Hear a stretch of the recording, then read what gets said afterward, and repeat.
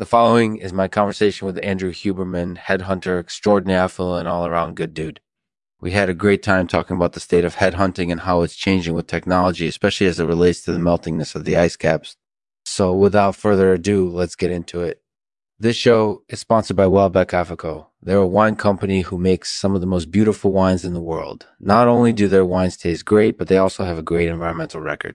If you're looking for a nice wine to take with you to a casual dinner or to impress your friends at a party, Welbeck Caking Out, Welbeck Fico is definitely worth checking out. Thanks for supporting the show. Hey there, Andrew. Thanks for coming on the show. No problem. Thanks for having me. So first off, can you give our listeners a little bit of background on yourself and your experience as a headhunter? Sure. I've been doing this for over 25 years now, so I've done it all. I've worked in the financial industry. I've worked in the advertising industry. I've worked in the technology industry. I've worked in the technology industry. So I'm pretty well-rounded and I have a lot of experience in a lot of different areas. And then I also have a degree in business, so I understand how businesses work and how to get things done. Yeah, that's definitely something that's really helpful when it comes to headhunting. So talk to us about the current state of headhunting and how it's changing with the advancement of technology.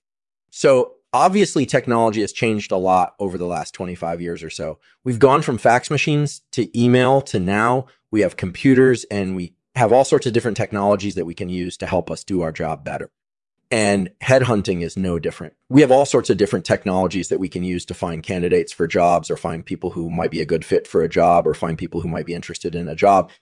Yeah, that's definitely true. So talk to us a little bit about the ways in which artificial intelligence can be helpful in headhunting. Yeah. So I can be really helpful in a couple of different ways. One way is that I can be used to help us find candidates faster.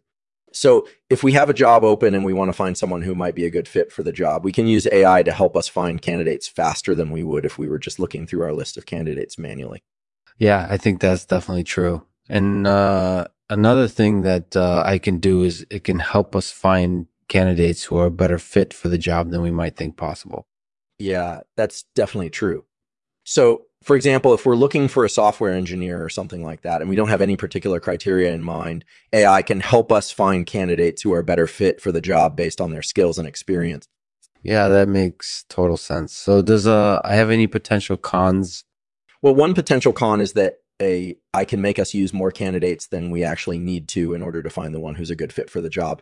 So if we use too many candidates and somebody isn't a good fit for the job, then it might not matter because we've used so many other candidates that it's not going to be worth it to actually hire them. That makes sense. And do you think that this is something that's happening more and more as technology advances? I definitely do. I mean, it's kind of changing the way that headhunting works now. We're really understanding how technology works and what kind of skill sets are needed in order to do headhunting effectively these days. And so as technology advances, I think headhunting will continue to change and change significantly over the next few years. That sounds like it could be pretty interesting. So tell our listeners a little bit about what headhunting is all about and why they might want to give it a try. Well, headhunting is basically the process of finding qualified candidates for jobs or positions by interviewing them or talking to them on the phone or in person. And so if you're looking for a new job or you're looking for someone who might be a good fit for a new job or you're just trying to expand your career opportunities, headhunting could be a great way to go about it. And also, if you're an employer and you're looking for new employees or you're just trying to find someone who might be a good fit for your company or your team, headhunting could be an important part of your recruitment process. That sounds like it could really help. So talk to us a little bit about some of the things you would do when headhunting for a job or trying to find someone who might be a good fit for one. Well, one thing that I usually do is I try to find out as much information as possible about the job or the position that I'm looking for. So I'll go online and I'll look at some of the job descriptions or I'll look at some of the requirements for the job and see if there's anything in there that resonates with me or anything that I might be interested in. Yeah, that makes total sense. And then do you think that talking to candidates on the phone or in person is a good way to do it? Well, yeah, I do believe that talking to candidates on the phone or in person is a good way to do it. A lot of times those conversations can lead to more interviews or more opportunities than we would have if we just interviewed them through email or through some other form of communication. Yeah, that makes total sense. So are there any other tips or advice that you could share with our listeners? Just be prepared to spend a lot of time researching the job and the company before you actually go out and interview candidates. And also make sure that you're well prepared before you actually interview them so you can ask questions that are relevant to the position and to the company.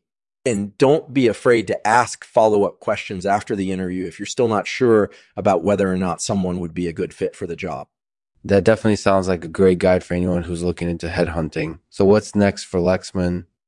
Well, I think there are still a few things that we can do with Lexman in order to help us headhunt better and find more qualified candidates for jobs. And so we'll continue to update our platform with new tools and resources so employers can find qualified candidates more easily. And so job seekers can find jobs that are a good fit for them. We also plan on doing a lot more interviews with people who are involved in headhunting so our listeners can get a better understanding of what headhunting is all about and why it's such an important process today. That sounds like a great plan. So thanks for coming on the show, Andrew. It was really interesting to hear about your experiences and to learn about the state of headhunting today. Thank you. It's great to be on the show. I hope our listeners found the show helpful and that they'll consider headhunting as a career option in the near future. That was Andrew Huberman, a headhunter who's been in the business for more than 25 years. He shared with us his insights on the state of headhunting and what you can do to help improve your chances of landing the job you want. Thanks for listening.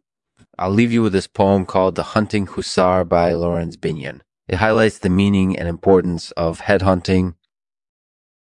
The hunting hussar goes forth, passion in his eye, pride on his lips, and spear in hand, to seek his quarry wherever it may be. And if by chance he misses his mark, he knows that sooner or late he'll catch up with the fleeing game, for the hussar follows where the hound leads.